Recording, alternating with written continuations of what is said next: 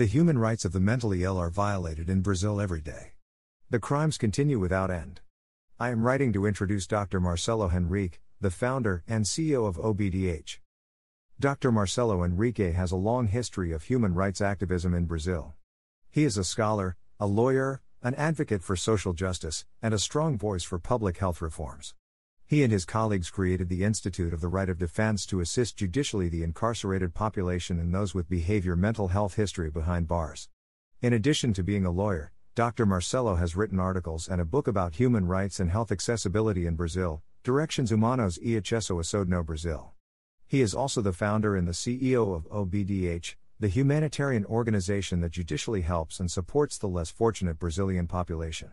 Through the OBDH professor, Marcelo and his colleagues have been helping a lot of people throughout Brazil. OBDH is an organization that juridically helps and supports the less fortunate Brazilian population and the rights of people being violated and tortured just because of their mental illness. At the root of it, OBDH is a human rights organization fighting for social justice, helping the less fortunate, educating for justice, and advocating for reform for the public health system. It was an honor to attend the live session on August 12, 2021, hosted by the OBDH, a Brazilian non-profit organization fighting for human rights in Brazil. The OBDH, Observatório Brasileiro de Direitos Humanos, have been working intensively ever since its creation, helping and supporting all Brazilian people who at present are in great distress. Max E. Gutman, LCSW, was one of the guests of honor of the live broadcast. He shared his experiences and insights into mental health systems and the treatment of mental health disorders. He spoke on how different Brazil and the United States are regarding their treatment of people with mental health diagnoses. Greater than the disparities are staggering, and the need to globally address this crisis is more urgent than ever, Mr. Gutman commented on the crisis plaguing Brazil and much of South America. I was very proud to be part of this event. I am also looking forward to contributing more to OBDH. For this reason, I have created a virtual group that aims to work with many American professionals. Each professional assists and supports, helping alleviate the pain and the suffering of the Brazilian population by sharing their expertise and work experience to help save lives in the South American nation. Brazil is in crisis, and people with mental and dual diagnoses are facing great peril. These people are marginalized and treated like animals, are considered dangerous people to society in the South American nation.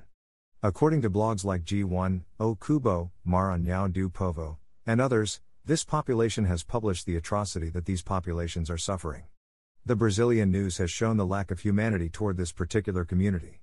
These populations are subject to oppression and discrimination. They are being raped, tortured, and starved to the brink of death. Greater than people are in cages. 33 women in Ceará and Crato, Brazil, were kept imprisoned in small enclosures that are no different from human cages. People killed inside Brazilian psychiatric institutions. 21-year-old Vitor Sally was found dead inside the clinic São Francisco with ribs, broken arms, and teeth. In the spirit of seeking justice for the marginalized community, I have created the Human Rights Coalition for Latin America Mental Hygiene and Social Justice with one of my colleagues. This social justice group's mission is to create awareness about the uncountable human rights violations against the most vulnerable populations living with due diagnosis, mental health disabilities, forensics issues, and gender-based discrimination and violence in Latin America, especially Brazil. We aim to create a coalition with a diverse group of professionals with expertise in different fields to assist and support our voluntary work. Brazilian and American bloggers who have published Vava History, Francisco History, Vitor Sally History. Greater than we are standing up for justice and humanity. Cases in which families have experienced their relatives tortured and killed by therapeutic clinics in the country. Vitor Sally's case, a 21-year-old young man, had his body broken, mutilated, and his private parts electrocuted. All while inside a psychiatric clinic for substance misuse treatment. Vava's case, Jose Vandilson Silvina de Souza, was a 17-year-old boy denied help when he had a mental health crisis, mistaken for a person who was drug addicted and not a teenager who was having psychosis. He went missing for 10 months. And the less fortunate, Francisco Osvaldo, like Vitor Sally's, was a victim of the same clinic that Vitor Sally was killed 5 years early, according to Vitor's relative's story. Francisco, too, suffers ill treatment due to the torture and starvation he was forced into while inside the clinic for treatment for his bipolar disorder. When delivered to his family, Francisco was very feeble, disoriented, and with an abnormal belly. 3 days later, he passed away. Therefore, this great scholar is doing all these work free of charge to the victim's family. One of his earliest works in the country is where he and his colleagues created the entire SUS diabetes protocol designed in the light of regional actions, cooperation, and the partnership that Dr. Marcelo made with the Federal Public Ministry. Through the work of Dr. Marcelo and his friends who believe in his career and together with his many friends and supporters, the OBDH was created on February 20, 2021. The Day of Social Justice.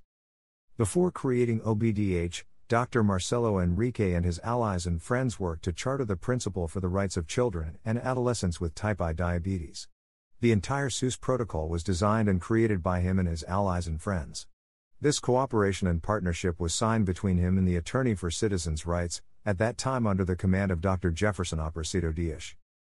The Brazilian Observatory of Human Rights is the light and beacon of hope for many Brazilians. The Brazilian Observatory of Human Rights' primary mission is to alleviate Brazilians' pain, suffer, support, and help the less fortunate judicially throughout Brazil. The organization operates, offering its services to all with no cost, totally free of charge. OBDH never asked anybody for a financial contribution. As I continue to learn about his work, Dr. Marcelo has a long history of humanitarian work. He has been doing this for a long time throughout the country, helping the vulnerable groups and the underserved, marginalized population in the Brazilian society. This article commemorates his achievements.